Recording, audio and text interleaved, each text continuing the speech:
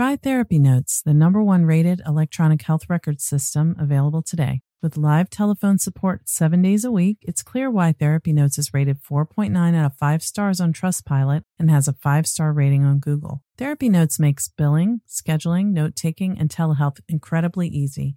And now, for all you prescribers out there, Therapy Notes is proudly introducing ePrescribe. Try it today with no strings attached and see why everyone is switching to Therapy Notes, now featuring ePrescribe. You can get 2 months free by using promo code CHAT at therapynotes.com.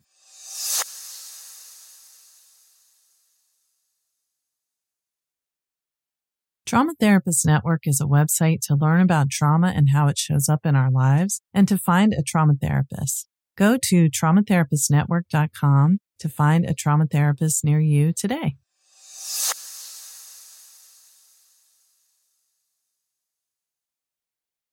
Therapy Chat Podcast, episode 274. This is the Therapy Chat Podcast with Laura Reagan, LCSWC. The information shared in this podcast is not a substitute for seeking help from a licensed mental health professional. And now, here's your host, Laura Reagan, LCSWC.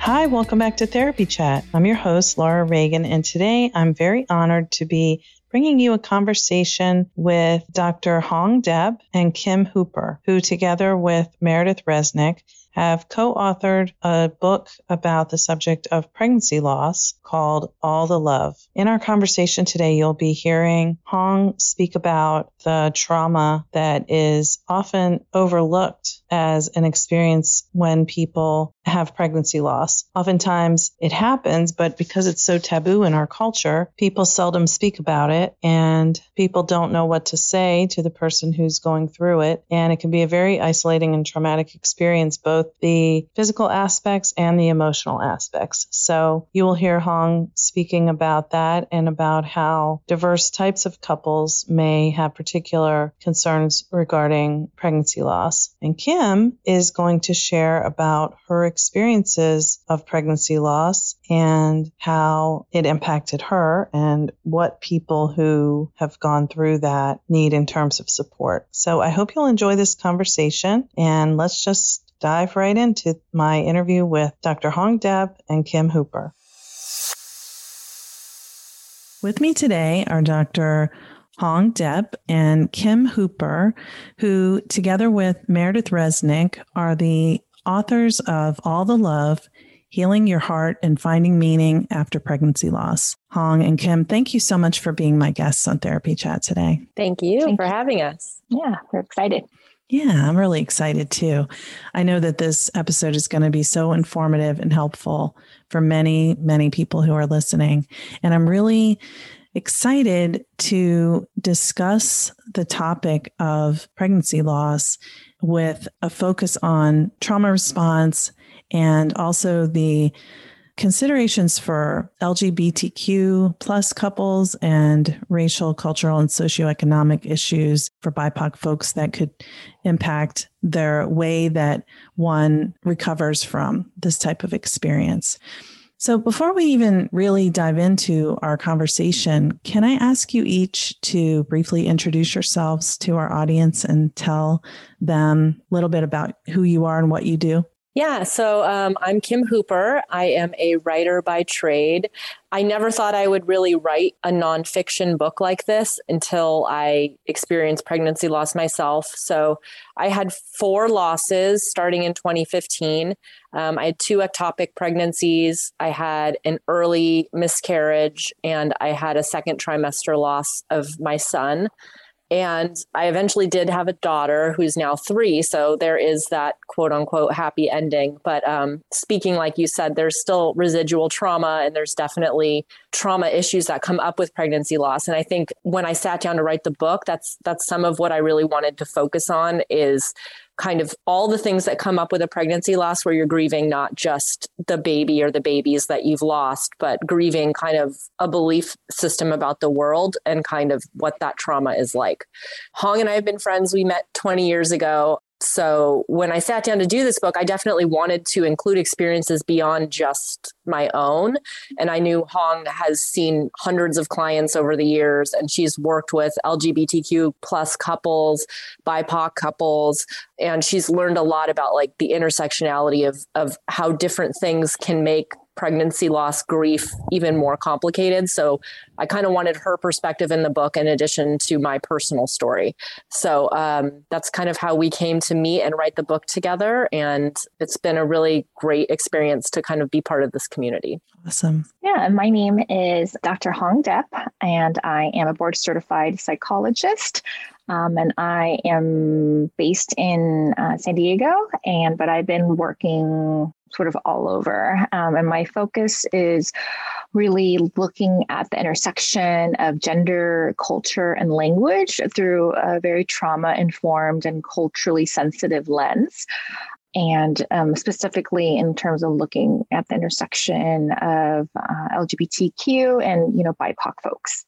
And so when as Kim's friend for all these years, I definitely saw her, going through, experiences firsthand. And despite, even being a mental health therapist, there were times that I felt just a little helpless in terms of really wanting to be there for my friend, but sometimes afraid, of saying, the wrong thing. So I think that was something that I could empathize with folks who maybe sometimes don't say anything at all for fear of saying something wrong.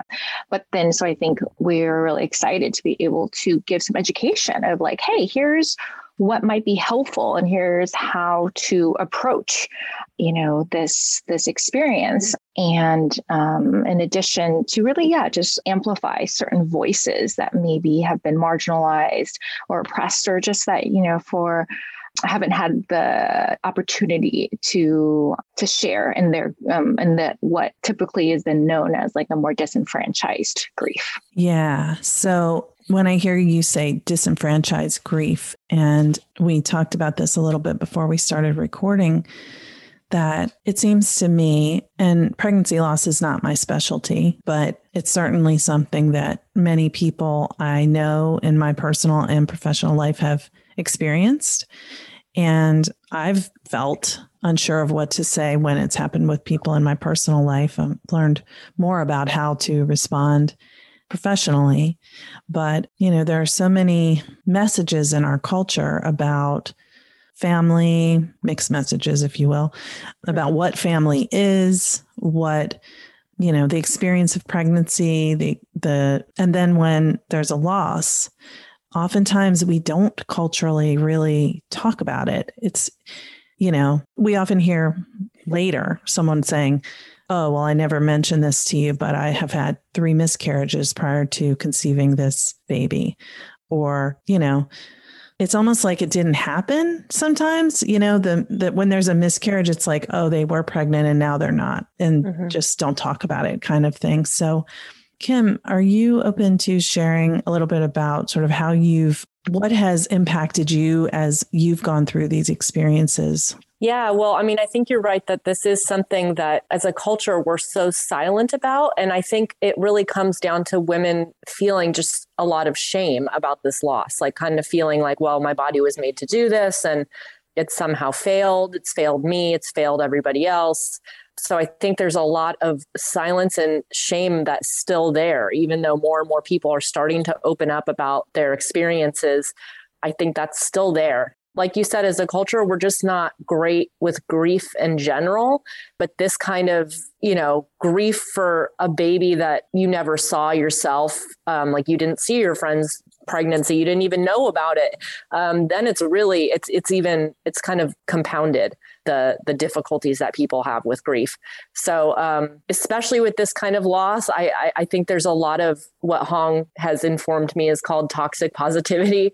I think it's easy for people to kind of just try to rush you past your grief and just say, it'll happen when the time is right, or one of them will stick, or maybe, it wasn't meant to be this time. And kind of everything is said with this lightness that is really invalidating of the experience. And for me, that made me feel more alone. I already felt kind of ashamed and quiet. But then when I would hear anything like that, and I was very sensitive to it. So it could be as small as somebody saying, well, let me know when you're ready for a happy hour. And I just would recoil and retreat. And because I just didn't get the sense that anybody really wanted to know the depth of the pain I was going through. And I think that adds to the silence. And then you're kind of then in a real isolated situation where your grief isn't really being validated. And for me, I mean, I didn't trust my feelings. Like, am I too sad? Like, am I not handling this well? Like, am I not doing this right? Whatever right is. So I think that can be really challenging when you're going through it. It can kind of get you into really up in your own head. Yeah, that's when you were talking about that, it's like I'm just hearing sort of like everyone needing to skip over how you feel and just get to when are you going to get over this so that I can be comfortable or something, Yes. Right. And I mean, I get it because they didn't experience what your body has been through. They didn't hold the dream of the baby. There's nothing visual for them to really attach to. So I can see why, people want to kind of like rush past it. And even therapists, I saw therapists during that time. And I think it's even hard for therapists sometimes to sit with that difficulty. I mentioned to you before we went on that I had a therapist who said after my third loss, like, well, you're not going to try again, right? I mean, like this is too much or, and I think that's just her discomfort with like, I can't see you continue to go through this. Like, you're not going to keep doing this, right? And I did feel when I tried again that people thought I was foolish and I couldn't really open up about the hope or the determination I had, which again creates a lot of isolation. So, yeah. And also, as I was hearing you speak, it's that isolation, like you said, that's a common feeling for people who've experienced trauma. And so one of the things that I had mentioned before we started talking was how, it seems like people think they should be over it. And especially if, like you said, you have a daughter now, but you lost a son and 2 ectopic pregnancies that you had before that. Or did I get that right? 2 ectopic pregnancies and a miscarriage. So I had 4 losses total. 4. Sorry about that. So you lost a son, you had another miscarriage and 2 ectopic pregnancies. Yeah. Yeah. And, then it's like goal-oriented U.S. culture. Like, well, you got that baby, you got your daughter now. So, okay, everything's all right. Right. And it's like, it ignores the experience and the process and the pain.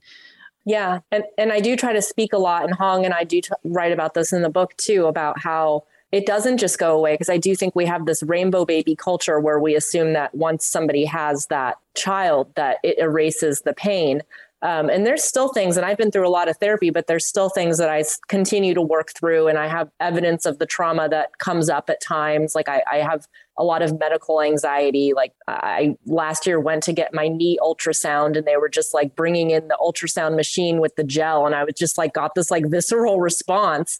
So there's things that last. I mean, there's, fears and anxieties that linger that I think people don't give a lot of attention to. So while I'm happy that more people are coming forward and sharing their experience and saying, oh, I had a pregnancy loss, I still think it's important to talk about the whole process and the whole trauma response and how we recover from that. Because, I think there's still a lot of silence about what that all entails. Thank you. Yeah. And I think too, of just listening to the both of you chat about trauma, and that in my work with trauma, what I see oftentimes is that the first trauma, right? The pregnancy loss, the assault, the death, whatever the traumatic incident is oftentimes not what my client comes in about. It's the secondary trauma, which is then the reaction, right, of others to their trauma that further perpetuates the stigma and the pain of what they're going through, right? Like, let's say with an individual, and unfortunately in our culture, that's very, blaming and shaming. Let's say someone experienced a sexual assault, right? And then asking, well, what did you do? What were you wearing? Or why were you out at night, right? Or in this case with a pregnancy loss, right? Being like, oh, but you were exercising a lot. Or, or again, also, oh, but at least, you could get pregnant, like you could do it again. Or you already have one child, right? So it's the reaction oftentimes what I see in my work that then further even cements the loneliness and the isolation that Kim mentioned, that just further exacerbates the symptoms, of potentially, diagnosable PTSD or just a traumatic, response. And that with the lack of knowledge of just the different physiological reactions that our body has to a trauma response and a traumatic event, that oftentimes, especially if, an individual, let's say in this case, post-pregnancy loss is already going through such a surge of hormonal changes and everything like that, can either just accredit it to, oh, this is just my hormones, or other people will be like, oh gosh, it's just hormonal, or just really feeling like they're going crazy. I mean, I have often a lot of clients come in to be like, I just feel like I'm going crazy. But their body is having, a traumatic response to, I mean, if we look at the medical invasiveness of, and I know Kim talks about that in the book, of the different procedures, which I did not know about, that it entails. It is literally invasive into your body. And so I think that one of the things I try to do in my work is really just to validate and to hold space, for people, to believe them when they say like, this is still really hard for me, or this is hard for me, and this is painful for me, and nobody else, gets it. And, especially when potentially it's their partner. And I do have to say too, it's like, I never understood. I thought trauma was like these major, huge events. Like I remember my first ectopic pregnancy, and I called my therapist, who I hadn't seen in a long time. And I just left her this voice message. And I said, I know I haven't seen you in a while, but this thing happened to me, and it's not, I'm fine. It's nothing like awful. It's just, I lost this pregnancy and feel like, and when I came in, she was like, Kim, this is a trauma. And I was like, no, it's not a trauma. Like, I think it took me a really long time to even embrace the fact that, oh, this is a traumatic event. Like a traumatic event does not have to be like, I don't know. I didn't know that what a traumatic event was until I kind of kept going to therapy and uncovering all that. So, and maybe that's because I felt some of the pressure to not consider it a trauma, to just like move on. And I think that it is validating, and therapists, it helps when therapists just validate it. Like, no, this is a trauma. Cause I know it felt like that inside, but to have somebody else kind of confirm that was just helpful. Yeah, that's so great to hear, Kim. I'm so glad that therapist was able to do that for you. And that I think, a lot of times in my work too, it really is putting a name to a cluster of experiences or symptoms or reactions, right? Because and that so often, as you're going through it, it's hard to parse apart the different feelings. And I think, and again, I don't like to diagnose or overly label or pathologize, but oftentimes just naming an experience, for what it is in terms of, and then to show, hey, here's potential trajectories of other folks, who have gone through, similar experiences. I think there is from what you've shared, a sense of comfort and validation that could be like, okay, like I'm not going crazy, and I'm not the only one that is experiencing this. Mm-hmm. Yeah.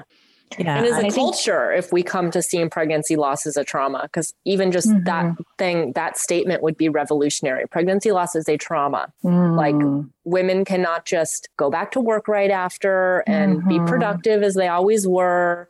And we're not going to be ready for happy hours, probably. I mean, some people might, or that might be their, what they do. But like, I think recognizing it as it's a traumatic experience in our culture would really shift things. Yeah, but I think we've seen too, in social media, right, that, let's say, for example, with Chrissy Teigen and openly sharing about her, pregnancy loss, that we see that there were some people who applauded her and, was like, that's so brave. And unfortunately, there was still that camp too that was like, TMI, like too much information, right? That like they, again, just like didn't want to see it. Right. But I think it goes back to that conversation you had about, I think that for a lot of folks, they were trying to like silver line, right, your experience, and that the whole at least, right, what Brene Brown says is kind of the difference between sympathy and empathy, right? Because for somebody to truly, even if they hadn't experienced a pregnancy loss, they would have to tap into something in them, like some grief, some loss, some hope that didn't materialize. But not a lot of people, want to do that or have the self-awareness or the empathy, let's say, to really sit in that pain for a minute, to be like, okay, I haven't experienced a pregnancy loss myself, right? But how would I feel, or how can I imagine how Kim would feel, in this moment? And does this remind me of something, for myself? And so I think that's the part that I think oftentimes, clients will say too, like, oh, I'm getting a lot of sympathy from people, like kind of the pity face and, like bringing over the casseroles and, all that stuff, which, is great as well. But definitely, I think oftentimes just sitting and having somebody sit next to you and sit in with your pain, I think is one of the most powerful and healing things that, we can do, especially as therapists. Yes. And that's so powerful, because I think that's part of it, in the big picture with our culture doesn't like to talk about painful things. We have this whole history that we don't like to think about or talk about in terms of, oppression of peoples and genocide. And, it's like, yeah, but look how we're so great. We technology and we make so much money and buying stuff and we look so pretty and, focus on it's almost like culturally toxic positivity is our brand. I told Huong recently that I feel like our culture has avoidant personality disorder, because we're not willing. We don't want to deal with it. We're just like the like gloss over things. And so when you're going through something hard, it can be you just feel this very jarring. You feel kind of like you're on a separate island from the rest of the world. Like everybody else is kind of pretending like everything is great. And you're kind of like, no, I'm in a lot of pain. So it can be very unsettling, I guess is the word. Yeah, it makes me think about what you said at the beginning of this conversation. I didn't jot down the words you said, but you said something about change in the way you see the world after this experience. Can you talk a little bit about that? Yeah. I mean, for me, I think I'd always been one of those people who thought life was generally fair. So if you do the right things, good things happen to you. I hadn't really had anything horrible happen to me. I hadn't been through any terrible grief. And so this kind of just rocked me in that life is very fragile and sometimes bad things just happen. They don't mean anything. There's no rhyme or reason. If you're a good person, it doesn't mean that you're immune from certain things happening. So that kind of just rocked me. I mean, it seems like such a simple truth, but it's something I had never really felt in my core. We don't have the control that we want to think we have. And at first that was very depressing. Now I see it as very liberating. Oh, we don't have control. Thank God. But I think in the beginning it was just what? I can follow all the rules. I can take all the vitamins. I can do all the things. I, have been a high achiever my whole life, but I cannot sustain a pregnancy. Was just so reflective of many bigger things for me, of things that I just couldn't control. And I think the word I said was paradigm shift. It just shifted how I saw life and how I saw fairness and how I saw fragility and I think the grief that I went through was grieving the babies. Yes. But just grieving that kind of innocence, naive belief system, which would have been nice. I mean, it would have been nice to go through life, always having that. But I do think that all of us come to that kind of disillusionment at some point. And obviously I've made meaning in my own way, but to just accept that in and of themselves, my losses didn't mean anything. They didn't mean I wasn't supposed to be a mother or that my body was defective, or they didn't mean those things. Like, so I had to kind of create my own meaning. And I know they added that as a stage of grief a year or two ago. And I found a lot of peace and comfort in time, but it was very jarring. It was really changed the way I saw everything. It was probably my first trauma that had really shook me in that way. So, and I'm sure you guys as therapists, that's common.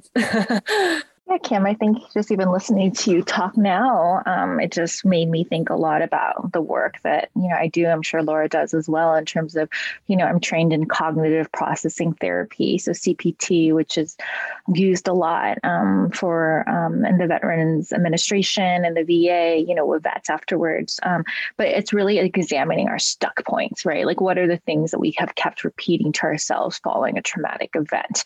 And so, potentially if one of the stuck points for some folks experiencing pregnancy loss was, it was my fault, or, my body's defective, or, or whatever it is. And so it's really examining the stuck points and how to challenge that in a little bit of narrative therapy, as well, and schema therapy of really trying to, how can you integrate sort of this traumatic experience into your life beliefs, right? And that, for a lot of folks, it sounds like you were been able to do that work to not become jaded and cynical about the world, but to know that, yes, it's unfortunate that, it's not the simple rule of good things happen to good people and bad things happen to bad people. Right. But I think it sounds like you've been able to kind of process it and, get to a place where you can create your own meaning, from the experience. Yeah. Well, something interesting that you're talking about, some of these things I can't help but notice. Some of the things that you're talking about, like my body's broken or I'm not meant to be a mother, identity things. Those are, if you are a therapist, those are like indicators that the person is talking about the wounds of trauma, because it shifts your worldview. One of the things that is an indication of, for example, PTSD, not to say that just having that change means one has PTSD, but one of the aspects of a PTSD diagnosis is that, a change in the way you see the world. So it's something that trauma does. So, I was saying to you before how I think that many people who experience pregnancy loss do a lot of, when they seek support, they're doing grief work and they're seeking, grief therapy or infant loss or pregnancy loss groups. But sometimes the trauma part isn't part of it. And that, so then there's still a piece of it that's unresolved, even if the grief part has healed, so. Yeah, that makes sense. Yeah. So Huong, can you share a little bit about some of the ways that this type of experience can land for people who are not, like for LGBTQ couples and for people of a variety of cultures and ethnic backgrounds? Yeah, so I look at big question. But I look at my viewpoint as I view the world through an intersectional lens. And so in terms of intersectionality, which is a phrase that's kind of it's a buzzword now, but it was actually coined back in 1989 by Kimberly Crenshaw, which is just looking at how the different race, class, gender, and other identities intersect with one another and to potentially create overlapping systems of discrimination and oppression, right? So basically, it's just understanding that all oppression is linked and that everyone has their own unique experiences of discrimination and oppression. And so you can imagine, let's say piggybacking on what we just talked about the idea of, oh, my body is broken. So if that's a thought that a cisgender heterosexual person has after pregnancy loss, you can imagine only for a person who grew up, identifying as queer, within part of the LGBTQ community, that ingrained sense of internalized homophobia, internalized transphobia of already feeling like something's wrong with their body, right? Like, let's say having gender, dysphoria, that their current gender identity does not match their assigned gender or assigned sex at birth, that's just going to perpetuate that even more in terms of the idea that, oh, wow, like maybe my family was right. Maybe there is something wrong with me. And that's why I'm not able to have a child. Or, oh, wow, my grandma was right. Like I am, condemned and sinful. And that's why, I can't have a child. Or couples who are told that it's not natural. So then if they have a loss, it's like it brings up the trauma of having heard that for years leading up to this moment. So definitely. And that for a lot of couples that I work with and, done research, looking at the research, that there is a, whether conscious or subconscious, desire to be a quote unquote normal family, right? And that this idea of like, okay, well, if I'm outside walking with my kid and my partner, then maybe we're not going to get harassed because people, aren't going to harass families as much. And we're finally going to fit in with everyone else because we can all talk about being sleep deprived, together or whatnot, right? But then there's a sense of, oh, so now I'm not part of that club either, right? And on top of that, that disenfranchised grief of, and then nobody understands, right? If you look at, especially, let's say two male identified folks, a gay couple who are using a surrogate, let's say, and that surrogate experiences a pregnancy loss. I mean, I think for a lot of folks, they're not going to understand and just be like, but you physically, right, didn't get pregnant, or like you never met this child, or you didn't even know your surrogate, perhaps, right? Or for a trans male. So let's say somebody who is assigned female at birth and they still have the female parts so that they can get, physically, medically pregnant, that then, the steps leading up to that, I think oftentimes folks don't realize that, they have to, let's say they have been on hormone replacement therapy, they have to go off their estrogen to allow, and perhaps take even additional testosterone to kind of get testosterone, I'm sorry, I'm reversing my hormones, that they're have to go off their testosterone. Thank you. To, allow the estrogen to perhaps take more estrogen again, that one that is like, all those hormonal things. It's like now they're going through like a third puberty and then potentially to experience that increased dysphoria, right? Of basically allowing their bodies to, go back to a place that they don't identify with, but the desire, right? Let's say in that scenario to have a biological child. And so I think these are different, I know there's already such a dearth of providers who can provide sort of gender affirming services. And then we add on this another layer of like gender affirming services within the pregnancy and perinatal, postnatal kind of community. Thank you for saying that. And can you add anything about like just views of family or roles that how culture may influence those as well, if there's anything that you think would be relevant? Yeah. I mean, I think when, even despite all our social progress, when, you ask somebody, oh, think of a family, right? In your mind, I think a lot of our minds immediately this idea of like a man and a woman and 2.5 kids, right? And a white picket fence. Yes, there you go. And a dog now, a pandemic puppy now. And so I think that, we still live in a very cisgender heteronormative world. And I recognize, as I'm saying all this, I just always want to recognize my own privilege and that, I am a person of color. I am a child of refugees. But, my privilege is that I navigate this world as a cisgender heterosexual, individual. And so I think I don't have the lived experiences. And so, but I have, more than 15 years of the clinical experience and research and, being an ally, to the community and holding space, for stories. And so I think that, for me, of checking my own privilege and my own assumptions of what family is, what gender identity is, of my own sort of my own biases. And I think that's usually when I do trainings for other therapists, it really is asking them to really think about potentially their own assumptions and their own biases and what they may be consciously or subconsciously, bringing into, the therapeutic, room, and that none of us are immune to, societal pressures and we look at like a marketing and it's all just so deeply woven into the structure of our everyday lives, and not to, discount or, saying that that's permissible. But I think it is something where oftentimes, in terms of when working with marginalized communities, of really examining sort of the different layers of structure, right, that can potentially oppress,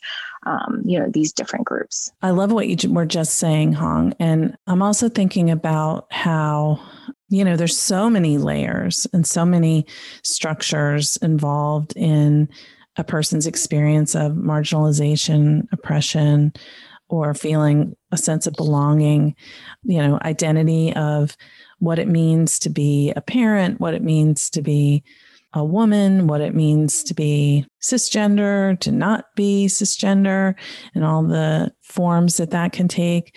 And also I'm thinking about, like, for example, you talked about Chrissy Teigen before she talked about her pregnancy loss, or I think her baby died at birth. I can't remember exactly if he was stillborn. He was stillborn. Yeah. Okay. Yeah. Thank you. But before that, I believe I remembered her talking in the past couple of years about her experiences of, postpartum anxiety and depression, perinatal mental health. So she's done a lot to raise awareness of that. I'm thinking about other celebrities like Dwayne Wade and Gabrielle Union, I believe, where they had a baby through a surrogate, and they were posting about it on social media, and people were shaming them, saying that's not really your child and things like that. And Serena Williams talking about her experience of having a pulmonary embolism during delivery and not being, or just following delivery and not really being taken seriously. So there are a lot of, aspects of ways that it's kind of like what you were saying about the secondary trauma, the ways that people respond compound the person who's going through it and their partner, their experience of the loss. So, like even saying like it was God's will and things like that, that people mean to be helpful, but it feels unsupportive, invalidating, and makes the person feel more isolated and alone. Yeah.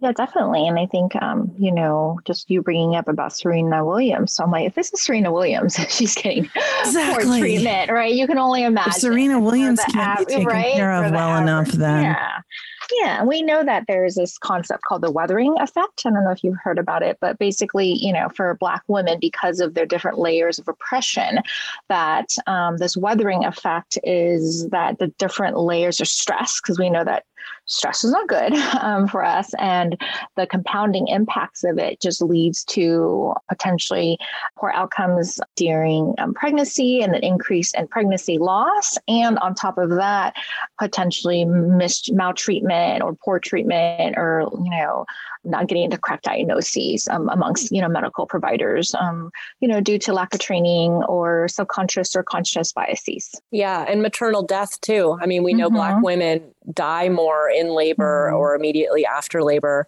The stats, show us clearly that there are biases. So, and Huong shared a good example in the book that kind of opened my eyes to something when she was talking about a Black client who had a pregnancy loss. And I think it was like a misdiagnosis or something. And she wanted to get very angry with the doctor, but she felt like I have to compose myself and not express my true feelings because I don't want to be labeled the angry Black woman, or, so just thinking about that and having to like censor yourself in that way, it is added layers of stress that I think a lot of us don't realize or see, and the intersection of that with the grief of pregnancy loss. It's just it's an added thing. So yeah, it just makes me think how confusing it must feel for someone to go through this and have these, this grief and this trauma, and then all these other complicating factors that can just make it so difficult and so overwhelming. It's like, where do you even start? And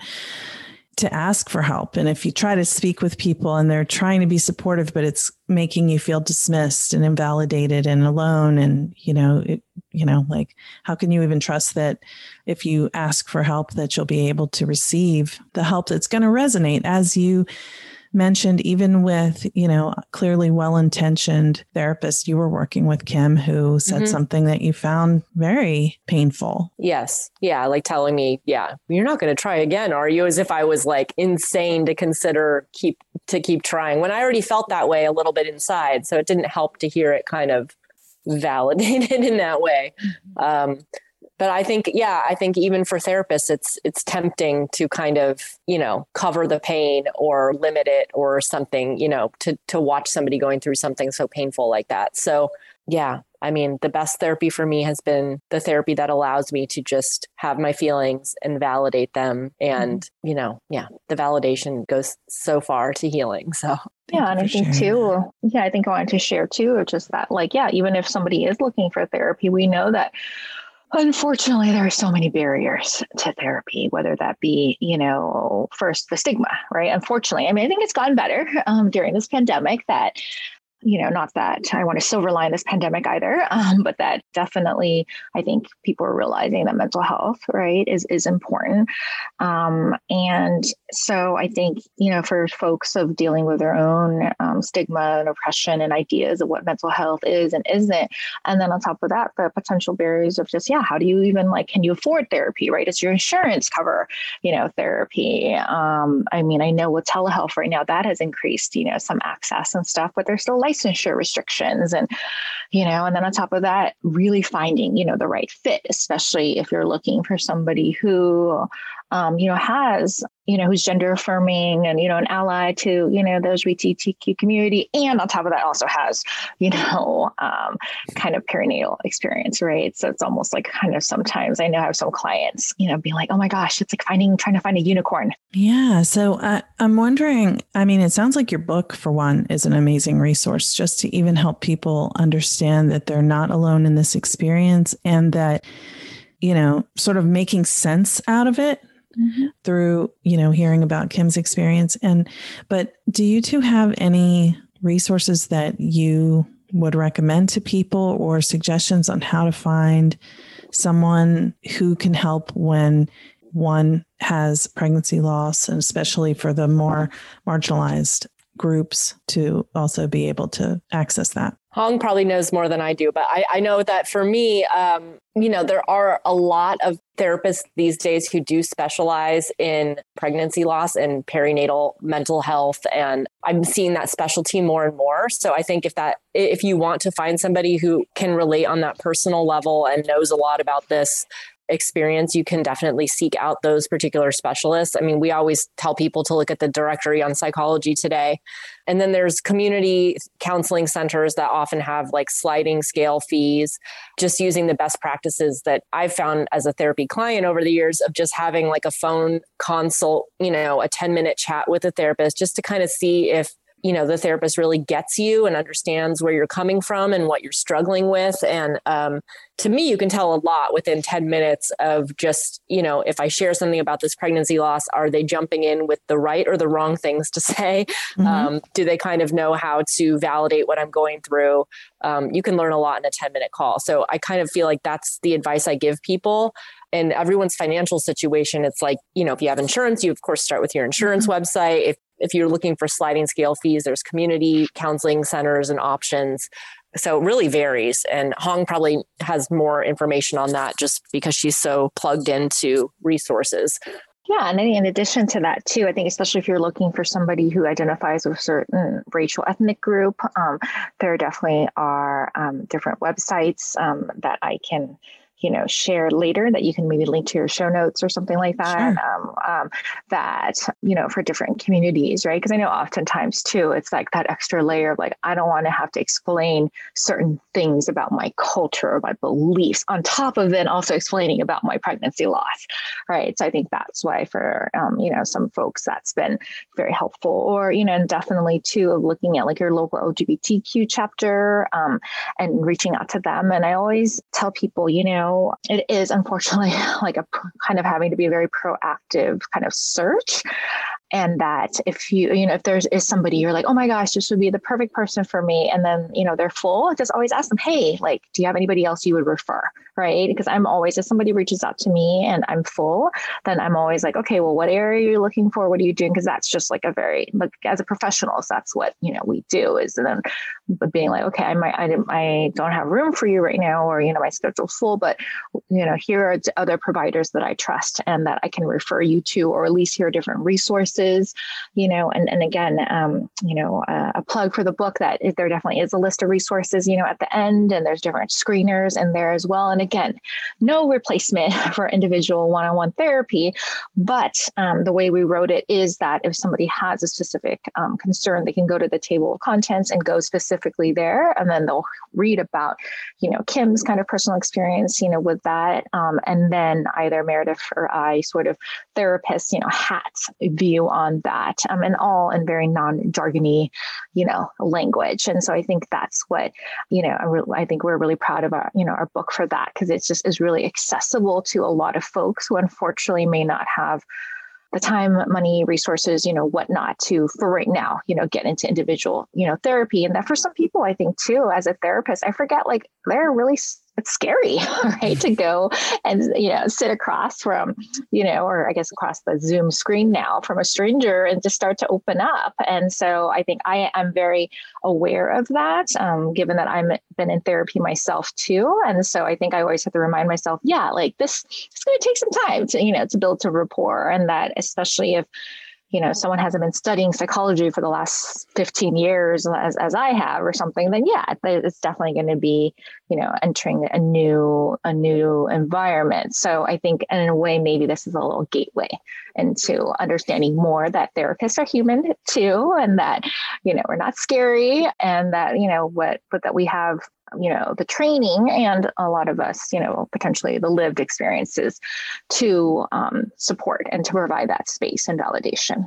Awesome. And I just want to add quickly that in my area, our local hospice organization offers a lot of free counseling and support groups for around grief and loss and related to many specific topics. So I think that's a common thing that hospice organizations often do, and a way for people to maybe ease in if they're not either able financially to start with a therapist, or they also aren't sure, if that's what they want to do or what they need.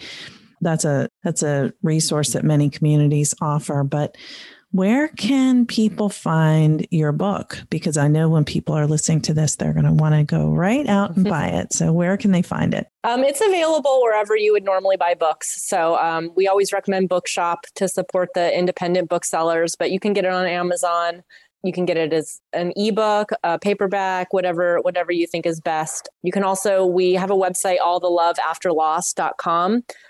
So we have blog posts there. We talk a little bit more about the book, so you can kind of, read up on our viewpoint and what's in the book. Fabulous. So I will link to alltheloveafterloss.com and any other resources that you two want to send me after we finish recording, and I'll put those in the show notes. And I just want to thank you both, Kim and Huong, so much for being my guests today on Therapy Chat. Yeah, thank you for having us. Yeah, thanks for having us. Thank you for listening to Therapy Chat with your host, Laura Reagan, LCSWC. For more information, please visit therapychatpodcast.com. Try Therapy Notes, the #1 rated electronic health record system, available today. With live telephone support 7 days a week, it's clear why Therapy Notes is rated 4.9 out of 5 stars on Trustpilot and has a 5-star rating on Google. Therapy Notes makes billing, scheduling, note-taking, and telehealth incredibly easy. And now, for all you prescribers out there, Therapy Notes is proudly introducing ePrescribe. Try it today with no strings attached and see why everyone is switching to Therapy Notes, now featuring ePrescribe. You can get 2 months free by using promo code CHAT at therapynotes.com.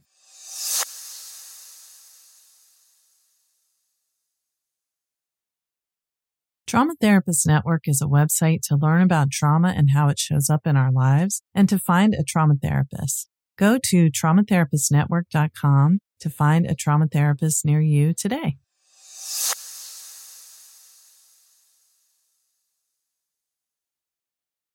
Say goodbye to your credit card rewards. Greedy corporate mega stores, led by Walmart and Target, are pushing for a law in Congress to take away your hard-earned cash back and travel points to line their pockets. The Durbin-Marshall credit card bill would enact harmful credit card routing mandates that would end credit card rewards as we know it. If you love your credit card rewards, tell your lawmakers, hands off my rewards. Tell them to oppose the Durbin-Marshall credit card bill.